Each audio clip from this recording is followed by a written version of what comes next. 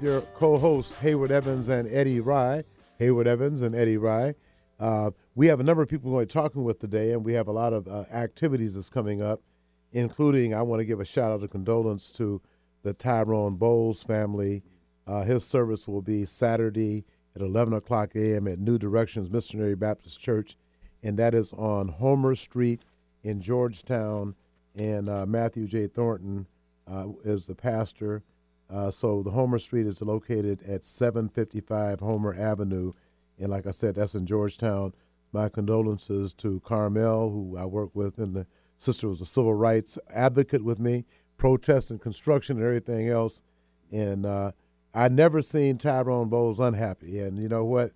I think it's because he had the Lord. Amen. Because he was always happy, always had something good to say. But our first guest is the distinguished Executive Director of the Commission on African American Affairs for Washington State, Ed Prince. And there was a big event, Ed, I had to apologize. It was sponsored by the Ethnic Commission on African American Affairs, the Asian Pacific American Affairs Office, and I had to add on the Facebook post, I want to apologize for not having it on the emails that went out, the Hispanic Commission as well. So, Ed, why don't you first of all bring us up to date on the priorities of the Commission on African American Affairs? And I hope economic justice is part of your platform. Hayward saying, yes, it should be. So why don't you give our listeners an update on what's going on? Good afternoon, Eddie and Hayward. How are you guys? Absolutely, economic justice, economic security are at the top of our priorities for the Commission, along with criminal justice, reentry, health, equity, education, and the issues of youth and families are top priorities of the Commission. Now, you mentioned the event last night, and we worked really hard. My colleagues and I worked really hard to put that event on to make sure that we had agencies there, make sure that the agencies were open to talk about the opportunities that they had available for minority contractors. And from all the reports that I've received, it was a good event. Okay, now why don't you share with our listeners who the other Ethnic Commission executive directors are? I know who the Asian Pacific American, but I want you to share with our listeners who they are. So the director of the Commission on Asian Pacific American Affairs is Toshiko Hasagawa. Hey, go ahead. And I believe Toshiko is close to celebrating her 1-year anniversary as director of the Commission. I believe it's sometime this month. And the executive director of the Commission on Hispanic Affairs is Maria Seguenza, who I believe served her 1-year anniversary back in August. So So you're the senior director of the Ethnic Commission then, right? I am the old dude, yeah. Okay, go ahead, OG. And so them along with Craig Bill from the Governor's Office on Indian Affairs, we all try to work together on stuff that impacts our community. Well, you know, one of the things I do want to give you acknowledgement for, and that is your support of the Central Area Public Preservation Community Development Authority, which will be the McKinney, named for Reverend Dr. Samuel Berry McKinney, McKinney Center for Community and Economic Development. Your support was very instrumental in helping get the legislation passed by Representative Sharon Tompico Santos. You know, it was unanimous both in the House and the Senate. Mm-hmm. Our next step is to try to get the capital budget, get in the governor's budget and the capital budget, so we can get that building up to par. Now, we can have, like I was talking to Pastor Ricky Willis, we could almost move the pre-apprenticeship program in there now. They only occupy the bottom floor. But it was a lot of people were led to believe that the building needs to be torn down. Lynn French from Global Consultants had architect Samuel Cameron and others go through, and that's not the case at all. It was just given a bad name so people could get out of the building. And so Hayward has been working with these folks, and he could probably let him in the conversation as well. So why don't you share with us, Hayward, what the extinguished Executive Director of the Commission on African American Affairs can do to assist us in delivering these services to our community? Well, right now, Eddie, you pointed it out. Number one is to be in that capital budget, making sure that the governor is supporting us. That's a huge, huge deal right now. And also just making sure the city council, county council, everybody's lined up for the programs that are going to take place there. Because, again, this is about economic development. Everybody knows the impact of I-200, and I know you've been out there pushing I-1000, right? Absolutely. Okay, because you know we got to get this thing through. I told Eddie last night I was so nervous. I'm looking at all those commercials on TV about referendum 976, but I haven't seen any I-1000s. Have you seen any out there?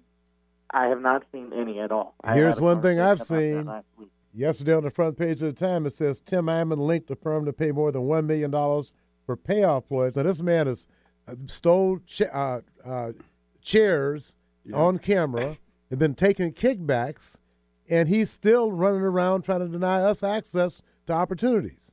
Why do you think this is happening, Ed Prince? Oh, I clearly think he's, let me say that I'm saying this in my own personal capacity before I get any phone calls. I think he's a crook. No, that was good. Your personal capacity. Yeah. Yeah. I think Well, in my professional capacity, he's a damn crook. but I think that he has made a name off of denying opportunity to. I mean, he made his name on I-200. Absolutely. You know, I'm and surprised. that's what I'm surprised Donald Trump didn't bring him back to the head of the minority business program or something. Hey, you know, I wouldn't be surprised. Well, you know, I wouldn't be surprised. You know, with all the folks that Trump has in office. But that's where he made his name, and he and John Carlson made their name off of denying us opportunities. And opportunities for contracts, opportunities for higher education. And my issue is I felt like no one was saying anything about him till it started impacting other folks. And he's had a free ride. He's sitting right down at the Fisher Plaza on 4th and Denny, you know, getting paid by KOMO TV ABC. That's owned by... what's the name of that company? The right-wing company? Sinclair Broadcasting, yeah. They're very right-wing, so he fits right in with them. Ed, before we go, why don't you share with our listeners the next meeting, how can they access information about the Commission on African American Affairs, and who are the commissioners on African American Affairs? So our next commission meeting is in November. I want to say it is November 14th, but we'll have you on before then. Yeah. Say that again? I said we'll have you back on the air before that next meeting. I appreciate that. I believe it's November 14th, but we were having an issue with one of our commissioners from the Tri-Cities not being able to make it, so I can't remember. We've been looking at if we were going to change that date. But I believe it is November 14th. It will be in Renton at one of the public libraries.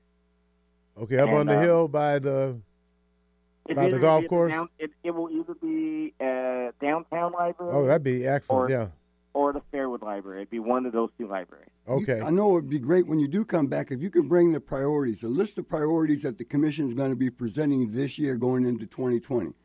I know the listenership is very, very interested in that. We will absolutely, when I come back on, bringing the list of priorities.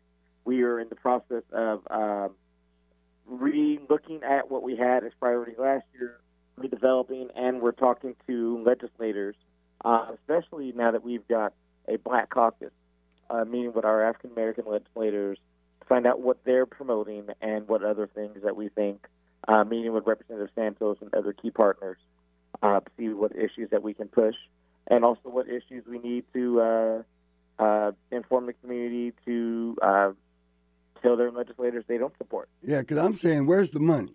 I mean, that's the bottom line. Where's the money, particularly for that McKinney Center? This is critical that we're in that budget. And have you guys? So I'm happy to help with that in any way, and I'm happy to meet with you guys and talk about ways that we can work on that. We sure appreciate it. Before you go, Ed, why don't you share with our listeners who are the commissioners that comprise the Commission on African American Affairs? So we have our chair is Franklin Donahue out of Snohomish County. We have Will Howard and Dorian Waller out of Tacoma. So them at the Black Collective, they presented, they're active, right? Yeah. Okay. Yeah. we have Dr. James Smith, who I'm sure you both know, and I know he's real James. active Yes, with the indeed. Breakfast Dr. Group. Jim. He's an alpha. We have a new commissioner, is Pastor Walter Kendricks out of Spokane. He's over the Spokane minister roundtable in Spokane. Is active with the NAACP in Spokane. We have Sheila Reed Trahan out of the Tri-Cities. We have Tukwila City Council member Deshaun Quinn. We have Sarah Franklin, who you all may know is Senator Rosa Franklin's daughter. Yes, indeed. And she's her own. then- She got her own rep too. Yes, yes. And then Governor Inslee appointed Andrea Capane. Now, I believe those are all the members that comprise of the Okay. Now, for me, now what are the commissioners doing? They're all from all over the state. Where are the commissioners in terms of I-1000? What's being done to push it, to make sure that we get that legislation passed? Are they pushing it? They are pushing it. I've had a number of conversations with commissioners who are actively in their communities working on I-1000. Okay, Ed. I'm sorry, we have to go. We got Congresswoman Pramila Jayapal on the line, and she has limited time. Well, we'll get back to you before your November 14th meeting because we want to definitely continue this dialogue about how we can also work and assist you and the commission in in helping our community. I appreciate that, Eddie and Hayward, and take care. Okay, thank you very much. Bye. Our next guest is Congresswoman Pramila Jayapal, who represents the 7th Congressional District in Washington State. And on Facebook, Congresswoman Jayapal, I put you are a member of the House Judiciary Committee that's been real busy. So that is correct. I know, Eddie. but I've been real busy. I've been seeing you more on CNN and MSNBC, and I've been seeing you on 4, 5, and 7 here locally. And loving it. But then again, you are back there representing the people in Washington, D.C. So I would just like to have you, I've been hearing over and over, and this investigation and that the Congress needs to be taking care of the people's business. Well, about a month ago, I had Congressman Bobby Scott on, and he rattled off about 7 or 8 bills that his committee had passed. I think it's education, labor, workforce. And he said they're all sitting down Mitch McConnell's desk. Tell us about that.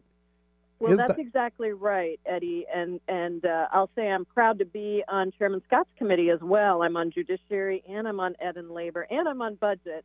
And we have passed, just in the 8 months since Democrats took over, or 9 months since Democrats took over the House, we have passed over 135 major pieces of legislation. And that includes, in Bobby's committee, he probably talked about it, but $15 minimum wage. We passed it, a big start here in Seattle, but we passed it in Congress.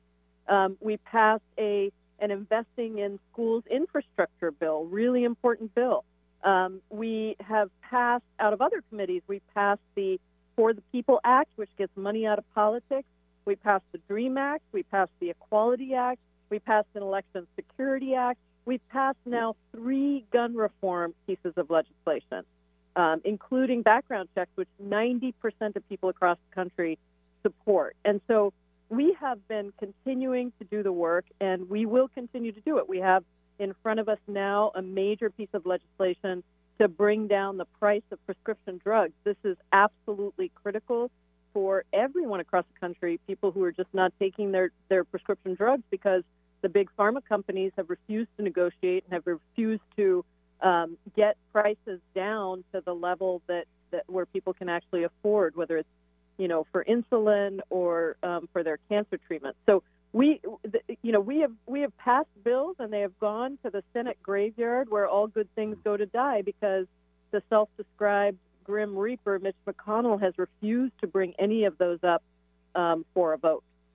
And, I'm often hearing even Democrats, unfortunately, take that path. Well, we should be about the people's business. Well, you've been about the people's business, and I certainly wish they would start mentioning that a lot more with what you just mentioned about the number of bills that have been passed. Is that Senator Moskow Mitch's doorstep that he refused to look at, including issues like gun reform legislation.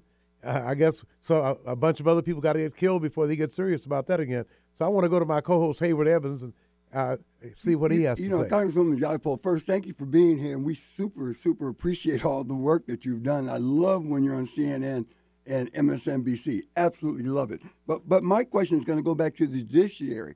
When you look at the Ukraine situation in number 45, and then today I'm watching the news, and publicly he's calling on a foreign nation, China, to investigate his presidential rival, Biden. What's up with this, and what's Congress going to do about it? Well, it is really, really a serious situation, and we are taking it that way. The president is engaging in a level of lawlessness like we could not imagine. The Ukraine situation, I think, is the thing that people can understand quickly and easily, but it is a pattern of behavior. However, it is different because this is unfolding in front of us in real time. This president is abusing the power of his office, and he is betraying our country, our values, and our Constitution.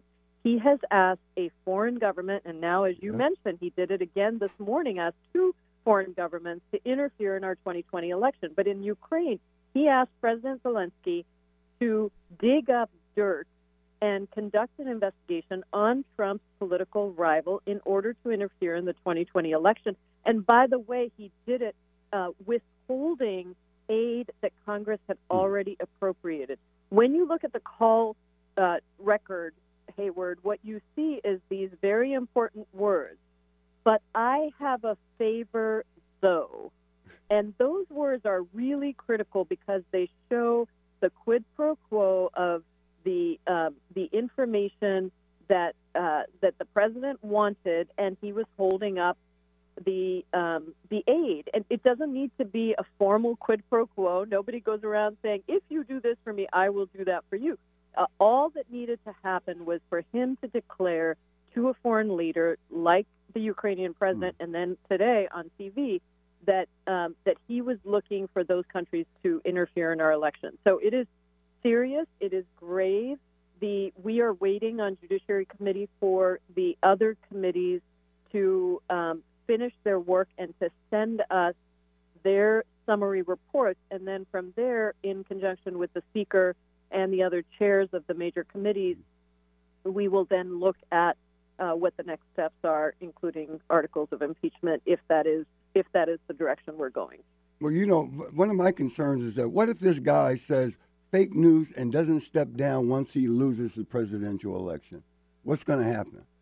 Well, I don't think we can go there yet. I think what we have to do is we have to do what's right in front of us, and that is to exercise our Article 1 powers of a formal impeachment inquiry, which we're in, and to play that to its conclusion. The road to fascism, and you both know this better than anybody, the road to fascism is littered with moments where people could have spoken up and did not. And we cannot allow that to be the case again today. And really, it is our democracy and our Constitution that is at stake. Nobody wants to do this. This is not what any of us came to Congress to do. No matter what happens, it's going to be a very difficult time for our country, and we're trying to approach it with the seriousness and the thoughtfulness and the care that it requires. But we are not backing off of this because it is too serious, and our Constitution is at stake. And the other thing I wanted to talk about is, will your committee have access to the sequestered conversations that Donald Trump had with the folks from United Arab Immigrants, from the Saudi leader, as well as Putin? I understand there's some conversations that are under lock and key that's not been revealed to anyone. What authority does the Judiciary Committee have to obtain copies of that information? Well, those again would be under the authority of the investigation that's happening right now within Foreign Affairs and Intel, because they are foreign country conversations. But what you've raised, Eddie, is exactly the problem. Anybody who thinks that this just stopped with Zelensky, with Ukraine, it has not been listening to what's been happening. We have now heard from, including from the whistleblower complaint that was released, that there was a protocol for hiding and scrubbing information from call records that the president was having with foreign leaders. So, we can be sure that if he was doing this with Ukraine, he was also doing it with others. There were 12 calls with Vladimir Putin, as you mentioned, and so we have to get access now to many of those records as well, while at the same time understanding that Ukraine is unfolding right in front of us. And every time, one thing you may have noticed is that all of the work that we did in judiciary over the last 6 months, interviewing Corey Lewandowski, trying to get Attorney General Barr to come before us, even issuing contempt subpoenas, these were all critical in essentially the laying out for the American people how this isn't an isolated incident. This is every piece of information, every witness that comes to testify is being blocked by the White House, and it is an obstruction. It will be taken, especially now with Ukraine, as obstruction of justice and obstruction of Congress. You might remember, both of you, that during the Nixon impeachment, Article 3 was obstruction of Congress. Mm-hmm. Article 3 was obstruction of Congress. So we need to be surgical about this. We need to be careful about this. But these are very, very serious violations that the president is conducting in full daylight and bragging about. And when I'm looking at Attorney General Barr. When this guy, he turns around, the president's saying that he is his attorney. I thought he represented all of us, the people, and he's supposed to. That's exactly right. You've hit the nail on the head. Attorney General Barr is not supposed to be the president's personal attorney. That is Rudy Giuliani. And you saw in that call transcript with the call record with President Zelensky of Ukraine that President Trump brought in the Attorney General for the United States, absolutely supposed to be an Attorney General for the president, but hasn't, or absolutely supposed to be an Attorney General for the people, but hasn't shown that to date. And then, of course, bringing in the personal attorney. This was all about personal gain, about corruption, and about abuse of power and a betrayal of our Constitution. Well, I tell you one thing. I'm certainly happy that you're on the committee, Absolutely. and I know Bobby Scott. I'm happy that you guys are at least getting to the truth, and I'm really happy. And I wish you'd encourage your colleagues that when they ask about the Congress is not taking care of business, if they could just reiterate all the bills they've passed, and they're sitting at Mitch McConnell's desk at his doorstep. I think that would bode well with a lot of folks, because people have this misconception, because I guess some people listen to Fox News as well. But I was really glad to hear that George Conway, Kellyanne Conway's husband, did a huge article about the narcissistic president we have and how unfit he was for office. So, Congresswoman Jayapal, I just wanted to know if there are any things that you guys are on recess now for the next week or so? We are. We're in district for the next week or so. Just wanted to say that we also had a very powerful hearing. You probably followed it in the Judiciary Committee on police accountability. We had Eric Garner's mother came and testified. It was incredibly moving, powerful, and I think the work that we do on all fronts around that issue is going to be critical. Also had a critical hearing that I chaired on immigration detention and the incarceration of immigrants across the country.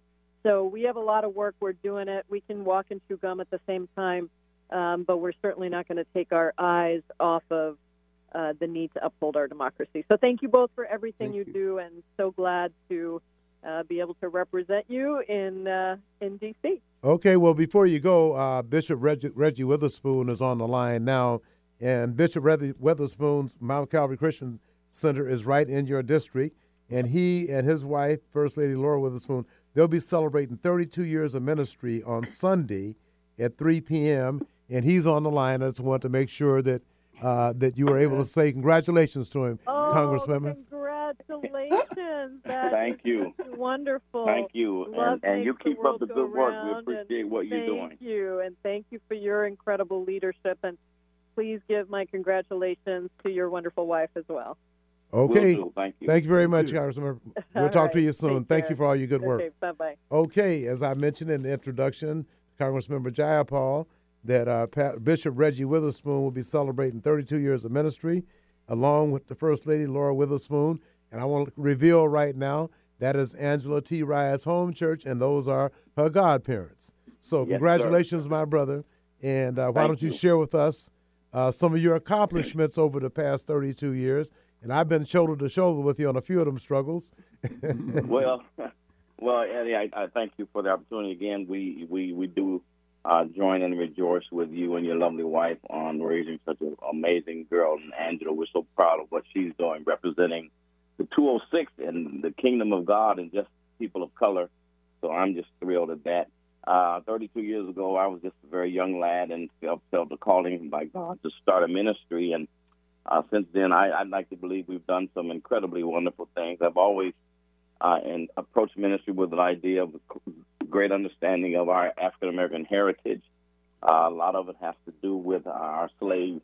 Our ancestors had relationship with God, even when it was not lawful to do so.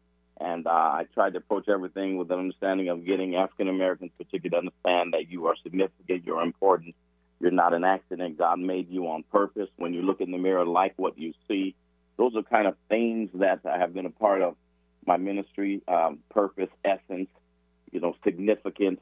We've done a lot of revolving around men. Our mentoring program at Mount Calvary, we're so pleased about it as well. And done a lot with gangs over the years, working with the police department and gangs, traveled the world and the country preaching the gospel of good news, and we also have a strong focus on family, making family strong. I believe that so goes the family, so goes our people, and so goes the church. And so, really concentrating on putting men in their rightful places as fathers and husbands and leaders, and just seeing the family really thrive. And, we're excited that everything that we've done, that I praise God, nobody gave it to me. We just worked hard and paid our mortgages off over 20 years ago. We have not had a mortgage for over 20 years. That's a blessing. We've ministered over the years to many of the professional athletes. A lot of the Seahawks would get drafted and join our church, and so we've had quite a connection there, along with the Seattle Storm. So just been pleased that, man, I do this, Eddie, for the sake of blessing people and touching lives. That's the only thing I want to get out of this, is that someone's life is better after I've encountered with them. And I want to say that this anniversary will take place on Sunday, October 6th at 3 p.m., and my good friend, the Reverend Dr. Robert L. Manaway Sr., will be speaking, and I will definitely be in the audience, sir. Because, yes, like I said, you, my friend. we've been shoulder to shoulder for a long time, and we're really going to be needing your leadership on this McKinney Center for Community and Economic Development, which is formerly SVI and SOIC. Right. And we're trying to get into the mayor and the city council's budget, the county executive, county council, and Hayward and I will be meeting with some folks from the governor's office next week. So that's awesome. I just want to make sure that we have your support, and also have the information to because we were about building lives, individuals, and if they have the training that's needed for these small businesses, it's like it might be a one-person business, but if you got a son, a daughter, a wife, they can take the classes to help build that business while the one worker works. And then there's some other things that we have, like Representative Sharon Tomiko Santos passed House Bill 1328 in 2012 that will allow smaller companies to compete against each other for these contracts. We're talking about 30 to 50,000, and then for firms doing under 250,000 a year, that would have helped but no public entity would use it. So that's how we, after 20 years of I-200, she comes up with a remedy, and then everybody ignores it. But next week, thank God, but as a matter of fact, tomorrow I'll be meeting with people at the city about adopting that program. Liz Alzier is the director of Purchase and Construction Services. I'll be meeting with her tomorrow morning about adopting this. It's a law, a public law. But sometimes they don't use laws to help us. It's just like I think about the police officer that killed that brother in his house. There are many, many thousands of black folks in prison who did not commit a violent crime. But they have a lot more time than a lady that killed a guy in his own house. And I can only say one thing: white privilege. That's all there is to it. White privilege, and it is. I'm just saying. If you can get 15 years for having a piece of crack, and you don't hurt nobody, but you get 15 years. If you kill somebody and you get 10 years, you're going to be out in 5? That's unimaginable. So it's hard for folks to talk about any kind of justice until we really examine the justice itself in the United States of America. Yeah, I agree with you, Eddie. Let me say this really quickly. This is maybe controversial, but, my father taught me that whatever you do, be a man of conviction. People may not agree with your conviction, but they need to respect it. And I believe, honestly, that, and I don't know, again, how people take this. I don't mean to sound racial in any way, but I believe the white man knows that somewhere in his psyche that his reign is coming to an end. Now, when that will be, I don't know, but I know that it's coming. And so he's in a place of desperation as we as people of color to stop believing the hype and really pay attention to all the subconscious negative training we've had over the centuries and come together, man, as a unit. We could get this done. But the slave master did a really good job of teaching us to divide and conquer. But I see things getting better. And we're going to fight with you on this because right is right, and it's time that we be respected as any other human being. I totally agree with you. Before you go, Bishop, I just want to say that I had a lengthy conversation with Congresswoman Maxine Waters on a Friday event during the Congressional Black Caucus at Angela's event, and she brought the president of the bank, Ms. Terry Williams. I think it's One United Bank out of L.A., and I was telling her about the concept that we put out a year ago. Nesby Glasgow, retired Seahawk, he took it back to the NFL Players Association. But each NFL and NBA team deposit 10% of their annual revenue in a black bank. 10% of the contracts of each of those teams go to businesses owned by African descendants of United States slaves. Sure. If we don't have enough, then we can involve other people, women and other minorities. But it's not going to be you can choose one or the other. That doesn't work for us. The other thing is we want 1/3 of the pension fund to be deposited in a black bank, which is several $1 billion. Spencer Haywood is the president of the Retired NBA Players Association. He says it's our money. Nesby Glasgow has the same concept.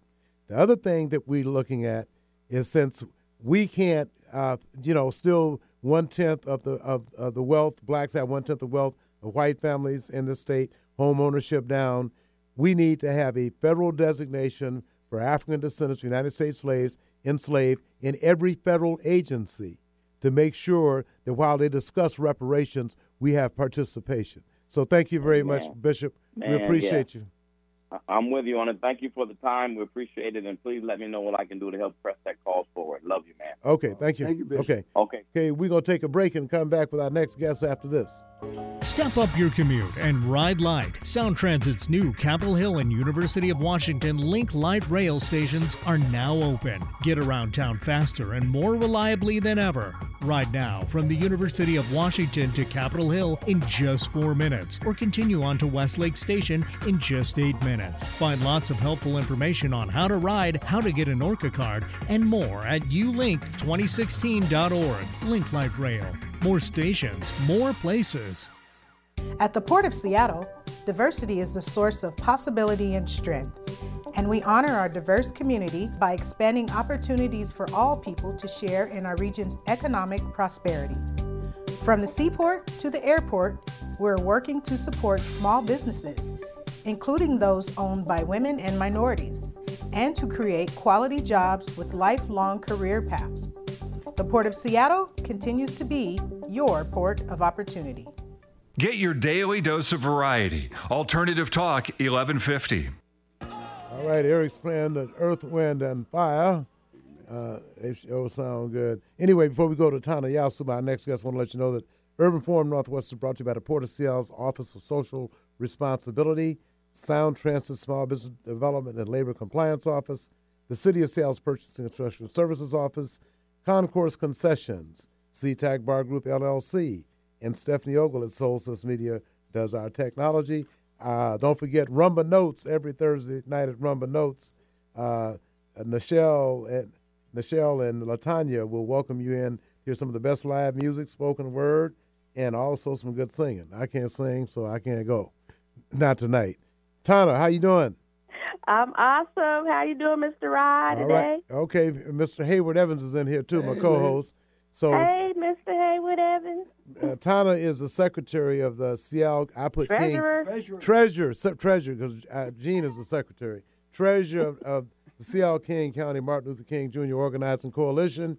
And a meeting is coming up, and we're trying to get people involved early to have a joyous January 20th, 2020 MLK Day celebration. So, Tana, where are we right now in organizing?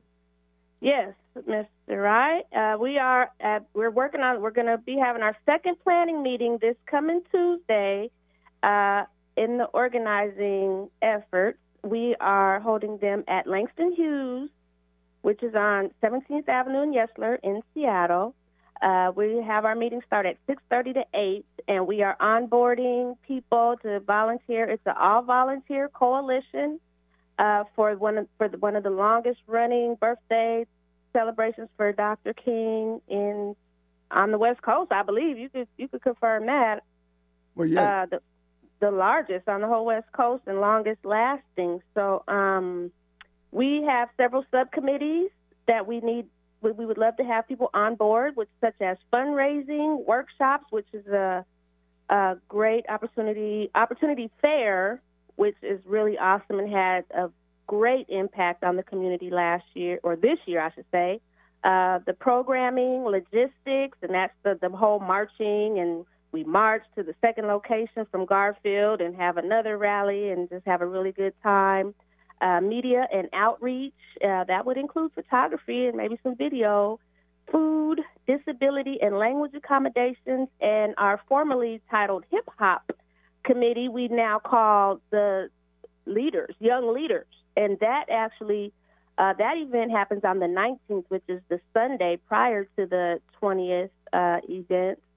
And that's where the young people, we just give them the platform and let them do their rendition and celebrate with their talents and their efforts. And we just love to come out and support them and watch them sing, dance, do spoken word. We had a young man, doing the whole Dr. King speech. And so it's really an awesome and powerful time. That was my nephew. This is Hayward doing the speech. Amen. Oh, yeah. But anyway, no, people need to understand. I like for them, the listenership, to know. You are the chair of that committee. You've been coordinating, and it's been magnificent. Can you give us an idea of what's going to transpire this year? Oh, well, thank you. So, yes, for the past 2 years, we had some great events. We did the one at IBEX the year before, and then we were at Langston Hughes last year. We'll be at Langston Hughes again this year. And so, like I say, it's really about supporting the youth and giving them that opportunity and that platform to because in my opinion, when I took over as chair, it was like back in the day, the young people were really, they were a big force. They stood up and they did that, and it seemed like we have, and as the generations have grown older, and so now we need to bring in this fresh blood, right, and give them a chance and give them an opportunity. And sometimes, you see the young people like, okay, sit there and let us do this, and this is how we're going to do it. But it's like I like to see them, take charge and, begin to plant those seeds and foster those fires of enthusiasm to be the next generations of leaders. Well, I like what you're saying, because it's about the young leaders. But also, could you tell us the makeup of the officers? Everybody needs to understand who these officers are. Oh, on the committee? Yeah, the gender. Oh, goodness. It's just as Dr. King wanted. Basically, all nations. We have African American, African, people from Africa, women, men, all ages, all creeds, Jewish, everyone. It's inclusive. Well, I guess I'm sort of proud. I was going to the executive committee. It's all women. Oh, yeah, the Year of the Woman. Yes. So Sade Moore is the chair, and co-chairing with her is KL Shannon, and they're both awesome organizers. Sade also chaired the programming over the years, and KL is definitely part of the logistics, and then myself. So, yes, it's been the women for 2019, and we really loved having that opportunity. Well, you've been excellent. And on that note, the Opportunity Fair. Now, last year, I think we had maybe 43, you can correct me if I'm wrong, 43 different employers there. And I think in the meeting, it was mentioned that they literally will be employing people on site. Is that correct?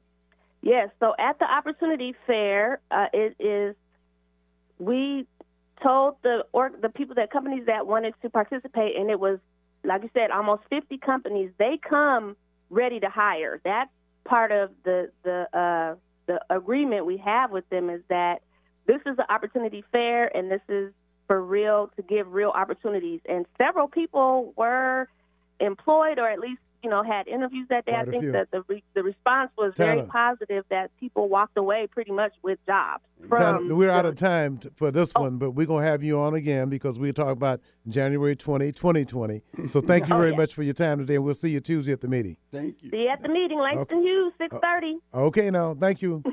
Tana Yasu, the treasurer of the Seattle-King County Martin Luther King Jr. Organizing Coalition.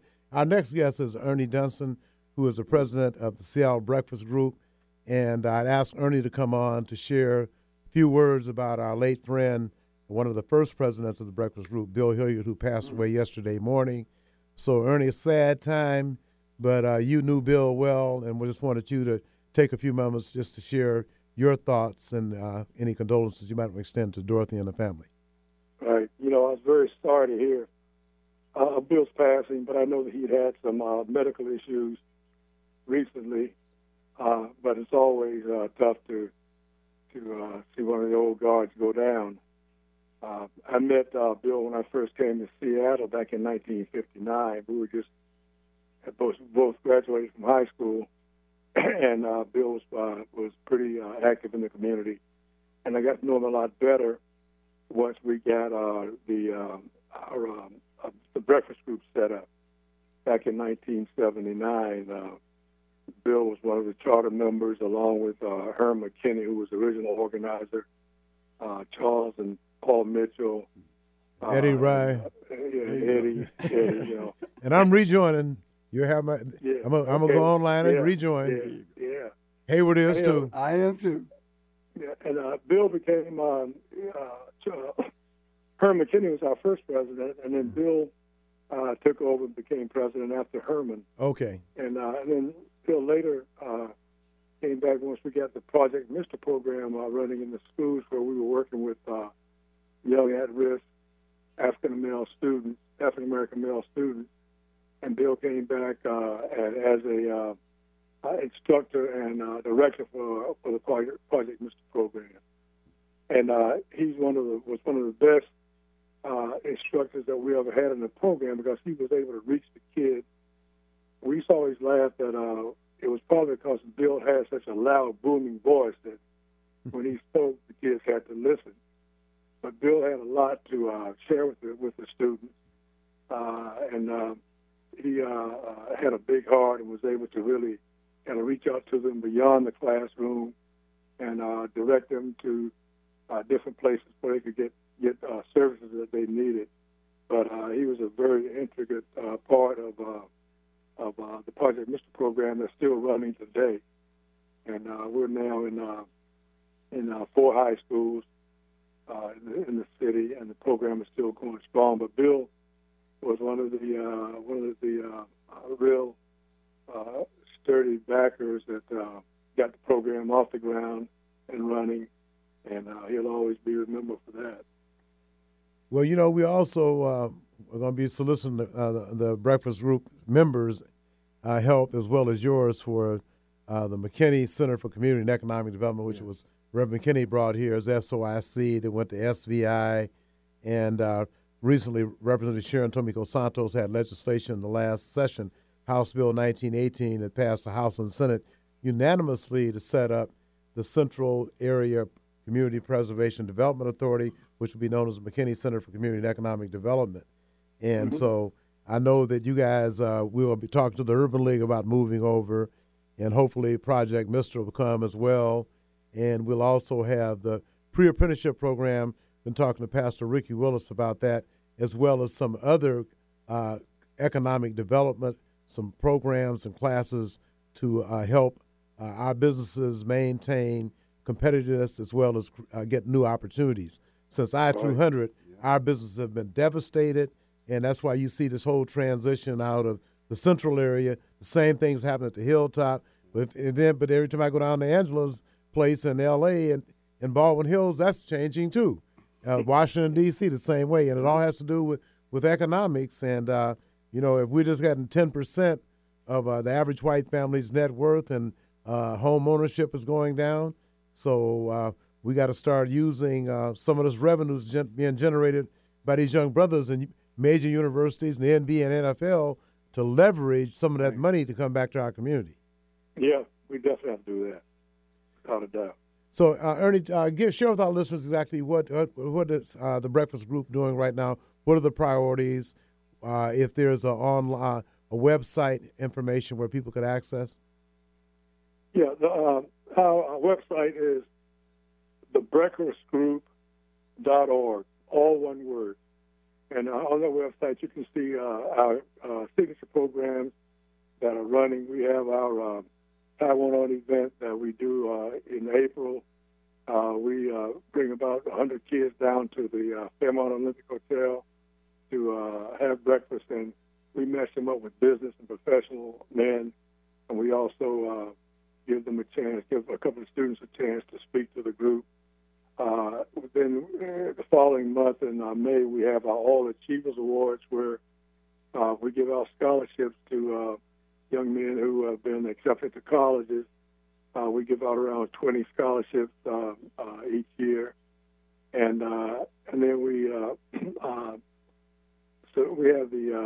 the Rich Family Picnic that we helped get back on track about 10 years ago, and that's going strong also.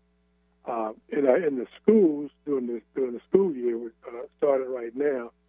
We have Project Mr. classes, and these are life skills classes. We have instructors in 4 schools, and the students are selected by the school administration and teachers to come into the classes. I think kids I think who can benefit from the curriculum that we teach there. And we've got a lot of success with that program. Okay, Ernie Dunson, president of the Breakfast Group, I want to thank you very much for your time today at the last minute to get on and talk about our friend Bill Hilliard, and I'll have to post you up on Facebook so when on Saturday morning at 8 to 9 they can hear you again, and also be on my website. So thank you, Ernie. We appreciate you.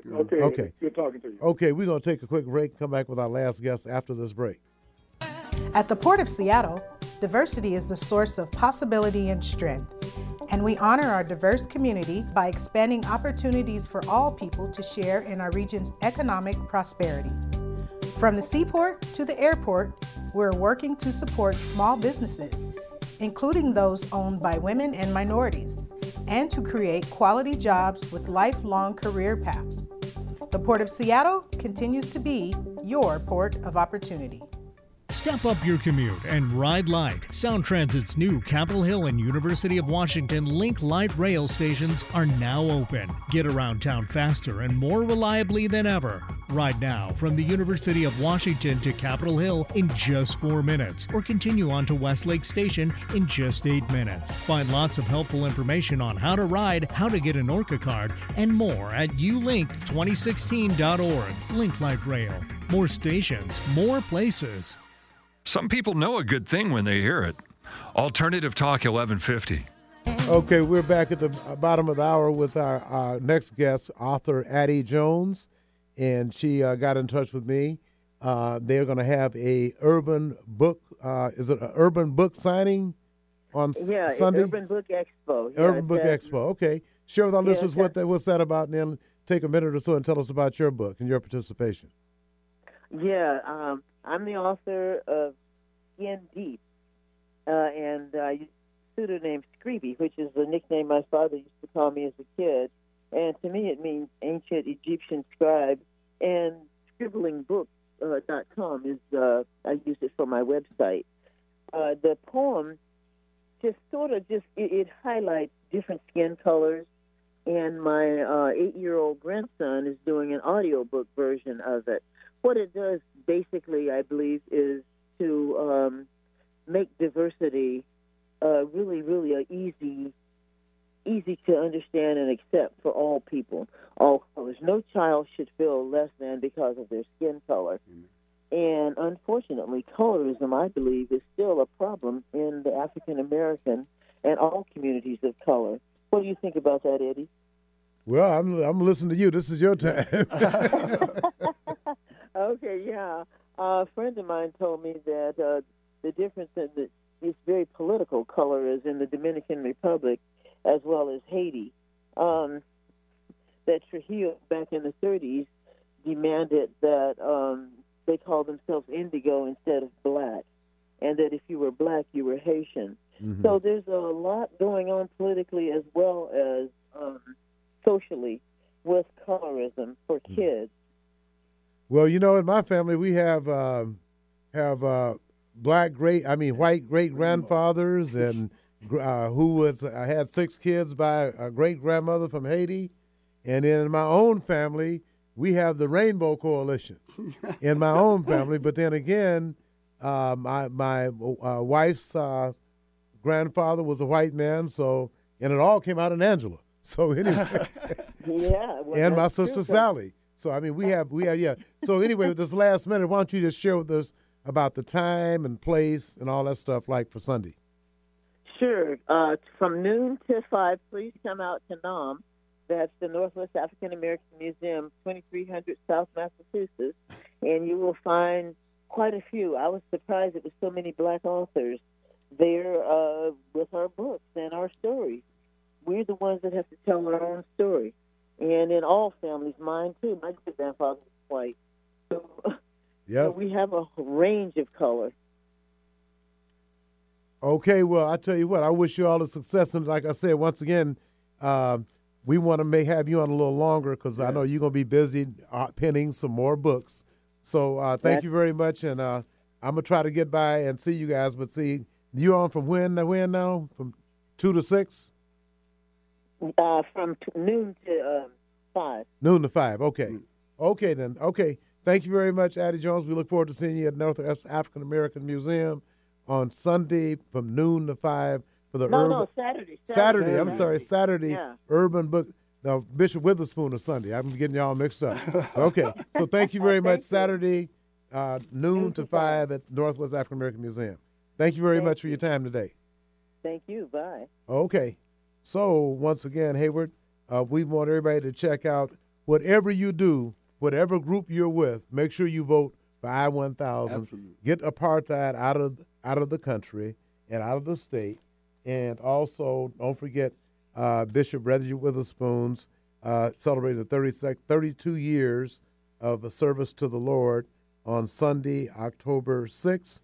And my friend, the Reverend Dr. Robert L. Manaway, Sr. is the speaker. Tim Eyman, I don't know if he's going to jail or not, but he's been linked in kickbacks and everything else. I also want to say that on Friday, tomorrow, October 4th at Pacific Tower, the doors open at 5:30. This is the 2019 Seattle Chinese International District Public Development Authority annual fundraiser, and I will be there.